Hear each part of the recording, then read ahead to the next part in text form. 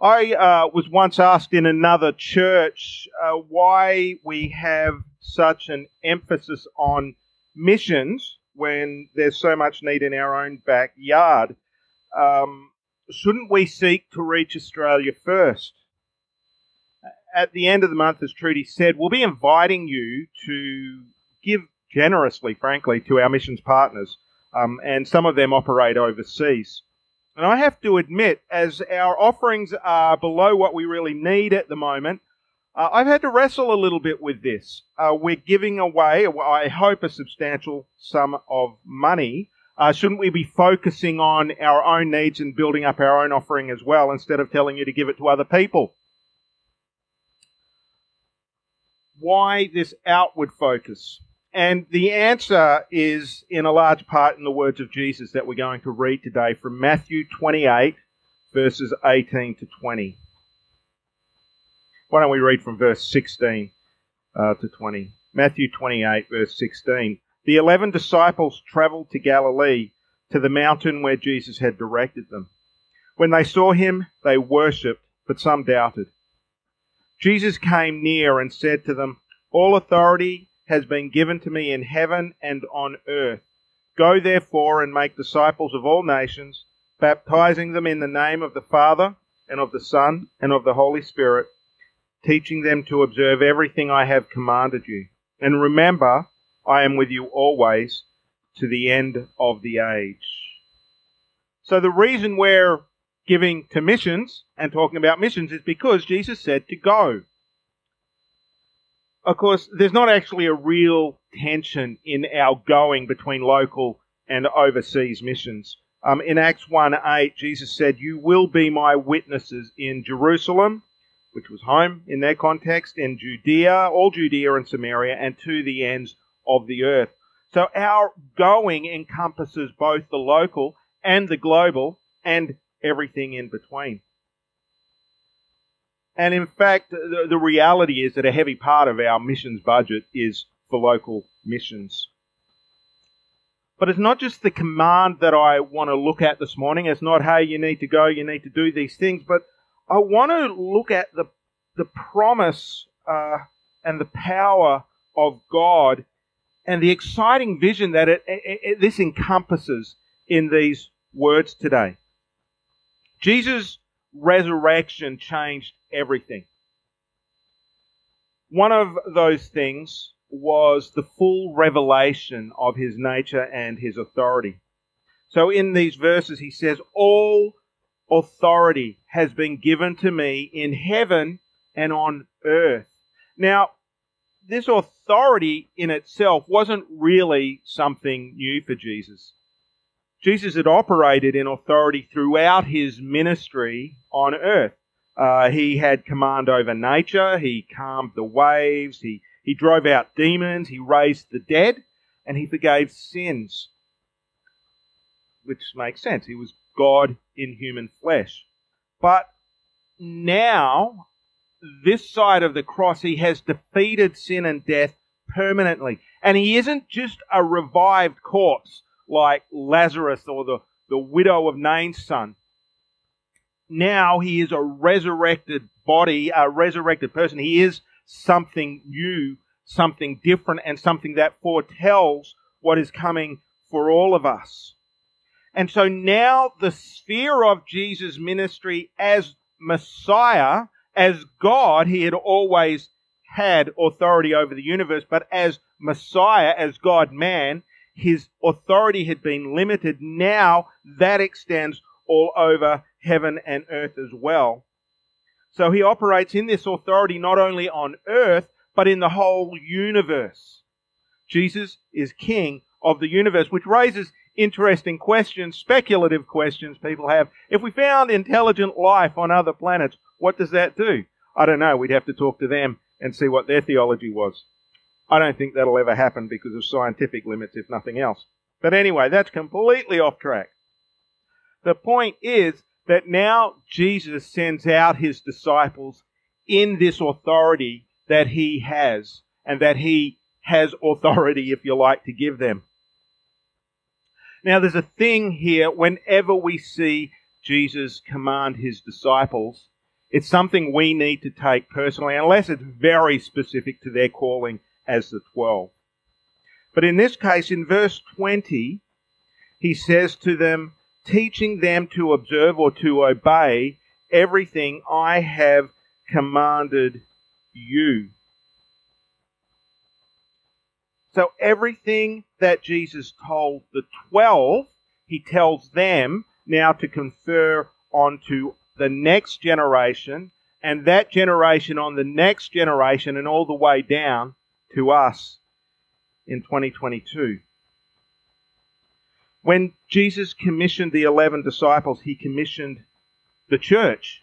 He commissioned you and me to go and make disciples. Jesus said, all authority has been given to him, therefore go. All authority. Now, this word authority has the idea of both the right and the power to rule. So we're watching, tragically, a war unfold in Ukraine. And Vladimir Putin is trying to assert his power to rule over Ukraine, even though almost, not quite, but almost no one thinks, no other world leaders think that he actually has the right to do it. He might end up having the power to do that. A lot of people are still saying it's not likely Ukraine can prevail. And if Vladimir Putin does, then he has the power to rule in Ukraine. But world leaders are saying that doesn't give him the right. The right to rule would remain with the democratically elected government of Ukraine, even though they may not have the power to do so. But in Jesus, we see both the right and the power come together in his authority. Jesus has the right to rule, and he has the power to rule by virtue of his resurrection, his conquest over even death. Now, Jesus, the scope of his authority is universal. He has all authority. He has authority over earthly governments. He has authority over you and me. But that authority is not political and is not worldly. At least not yet. One day we believe it will be, but not in this age. But it is nevertheless an authority that he confers onto us, not an authority to rule on the earth on his behalf, even though some Christians have that theology. But it is authority, the right, and dare I say, by the Holy Spirit, the power to represent Jesus and his kingdom and advance his kingdom on the earth. And so this is the work to make disciples of all nations, to make people who follow Jesus, his example and his teachings. And we need to think about how big this is. You know, Jesus in John said that we would do even greater things than he did. And I wonder if this is part of it, because in Matthew 15:24, Jesus said his mission was only to the lost sheep of Israel. And in Matthew 10:6, he sends his disciples only to the lost sheep of Israel. Now, this is in Matthew. So for Matthew now to come and say and highlight this, that all authority in heaven and earth has been given to Jesus, Matthew is making a big statement here. He wants us to see this. And so now Jesus' cosmic mission means that this ministry is extended to all people everywhere. We know from other parts of the Bible to the whole of creation, the whole of the universe, although that's a bit beyond our scope. And Jesus wants his kingdom populated not only by Jews, but by people of every tribe and nation and language on earth, Jew and Gentile. And this work of creation is a work of creating a new culture. And we talked a little bit about this last week. So some of you have, probably a lot of you this morning, have migrated to Australia at one stage or another. And whenever someone migrates from one country to another, there's always a little bit of tension there. And perhaps it's a tension many of you here have felt. On the one hand, in Australia, we celebrate diversity. We love everything that people of other cultures bring. But on the other hand, there's only so much diversity that any society can handle before it starts to fragment. So an obvious one is we need a common language or else we can't communicate. Christianity is meant to be a superculture that binds all our various cultures together in Jesus. And it's not about food or language or rituals. We do get to enjoy that diversity, but that's not what it's about. The kingdom of God, the kingdom culture is about love and righteousness and justice and true worship. And Paul reminds us of this in Romans 14:17. So kingdom culture isn't just something we believe, it's not just something we preach, it's actually something we're meant to embody. We're meant to live in our homes and families, in our church, and as an expression in society. One of the great joys I've had, particularly earlier in my life, it's been a while since I've been on overseas, beyond New Zealand anyway. Unless you consider Queensland overseas, it almost is nowadays. My point is I've had the joy of worshipping and celebrating communion as we did this morning with Christians all over the world. There's so many things that could have bound us, could have divided us. But this one thing, Jesus binds us together. And there's just this automatic gluing together when you go into a foreign culture and you meet other Christians, and particularly when you meet around the meal, it's like, boom, we're family. In this process of disciple making, Jesus highlights baptism and teaching as requirements. Now, they're a big part of it. Obviously, Jesus said to do these things, but they're not the whole of it. Discipleship requires the kind of commitment and loyalty that is signaled and signified by baptism. But baptism of itself is not discipleship. Plenty of people get baptized but never go on to walk with Jesus. Obeying Jesus' teaching means we must know what he taught. But teaching in itself is not discipleship. Plenty of people have been to Bible college or to theological college or read the Bible, but they don't live it and they don't necessarily even believe it. Discipleship is seen in the way we live and the way we speak and in who we worship. It's seen in us becoming more like Jesus. So last week we saw that being a disciple is countercultural, and that's going to bring us into conflict with other people. Multiculturalism is all good and well until you introduce some conflicting values. And then what do? Well, I guess you start to find out what's really a value deeply core to you and what's just a preference. And that's not a bad thing. As people who straddle cultures, and all of us, if we're Christians here today, we straddle cultures. Even if you were born in Australia, you straddle this Australian culture and this Christian culture. And some of you straddle multiple cultures because you've come into Australia. Perhaps you have a multicultural family. One of the things you have to do is when you straddle cultures is really be settled in your identity. And community and relationships play a really important part in forming our identity.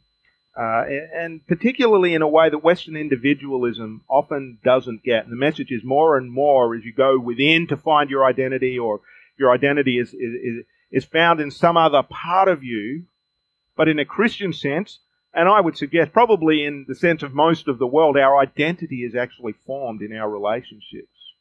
And it actually is in the West as well, and that can lead us into huge struggles because we deny that. Fortunately for us, Jesus actually agrees with this. He says, "Remember, I am with you always." And perhaps he was reassuring the 11 disciples who thought they were about to lose their beloved master, or perhaps he was looking at disciples in Australia 2,000 years later who face all sorts of cultural pressure. But our identity isn't just formed by the pages on a book, but by the presence of Jesus with us. What a reassurance that is, that Jesus is with us. Not just the idea of Jesus, not just a pastor up the front preaching about Jesus, but Jesus himself is present with us. Always. And so as we go in his authority to make disciples and to live as disciples counterculturally, we don't just go with some abstract idea of Jesus' authority, or just the words in a book. The one who has all power and all authority in heaven and on earth is with us, present among us, present in us by his Holy Spirit. In John 16:7, Jesus said, "It is for your benefit that I go away, because if I don't go away, the Counselor will not come to you. If I go, I will send him to you." So Jesus doesn't leave us to our own devices. He's given us his Holy Spirit. And the Holy Spirit makes Jesus and his power present with us. When we get a hold of that reality and the experience of Jesus, then really nothing can stop us. So here's the challenge for us at Bentley. I want to try and tie this into our Kingdom Builders Month. Do we really understand the authority and the power that Jesus has given us? Do we understand what his presence means for us? And do we live in these realities? Do we really believe that Jesus has all power and all authority in heaven and on earth? That he sends his disciples, or sends us as his disciples to make disciples of all nations? That he wants us to obey him in all things, and that he will be with us always?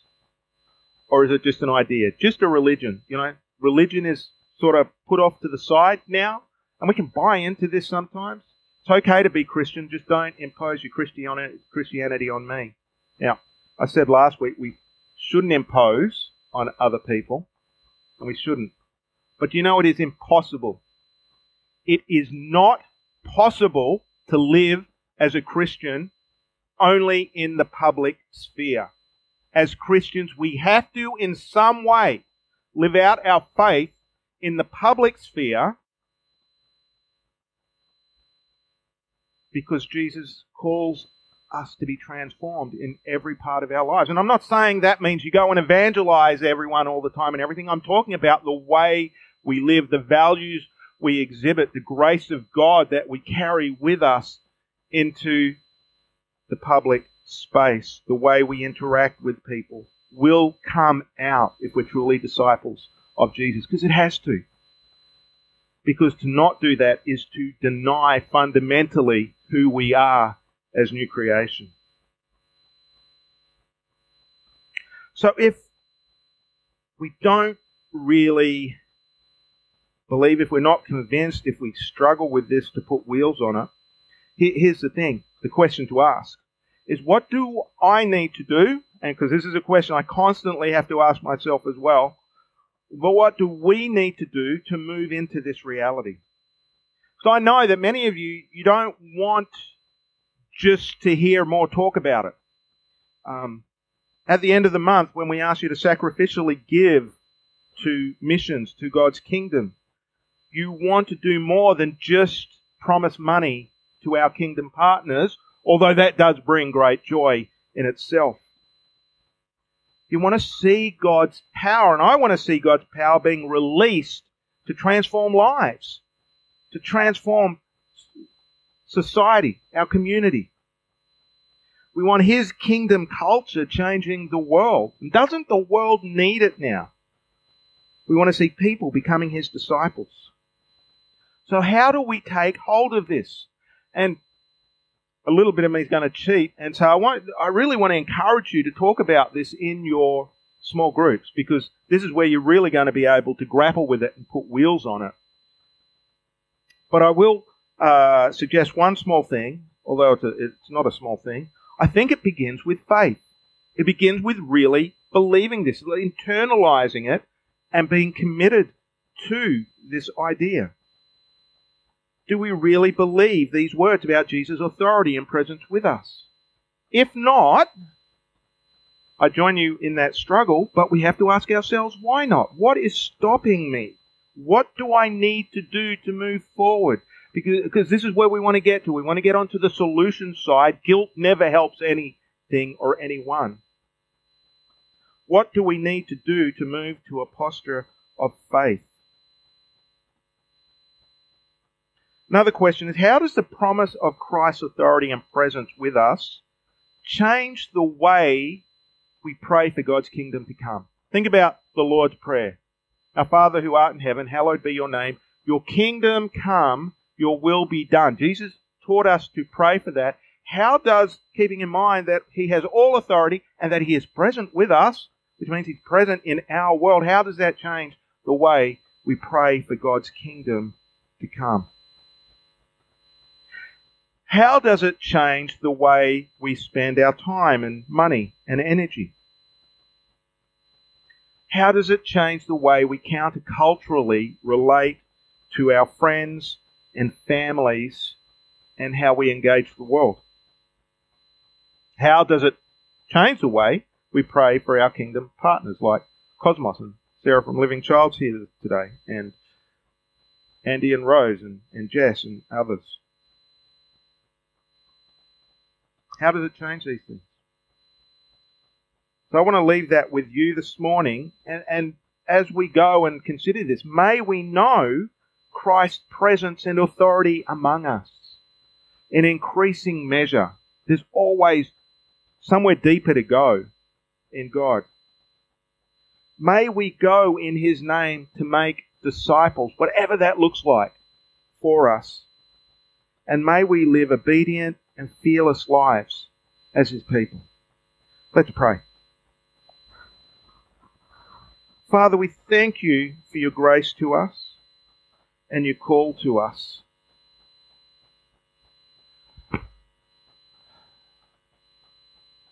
Father, we thank you for the promise that Jesus has made to us, that he is with us, and we thank you that he has sent us in that cosmic authority. Father, help us to internalize this, to make it part of our identity, and to change the way we live and the way we relate to people, fearlessly and with fearless love, but also committed to the truth that is in Jesus and that is Jesus. In Jesus' name, amen.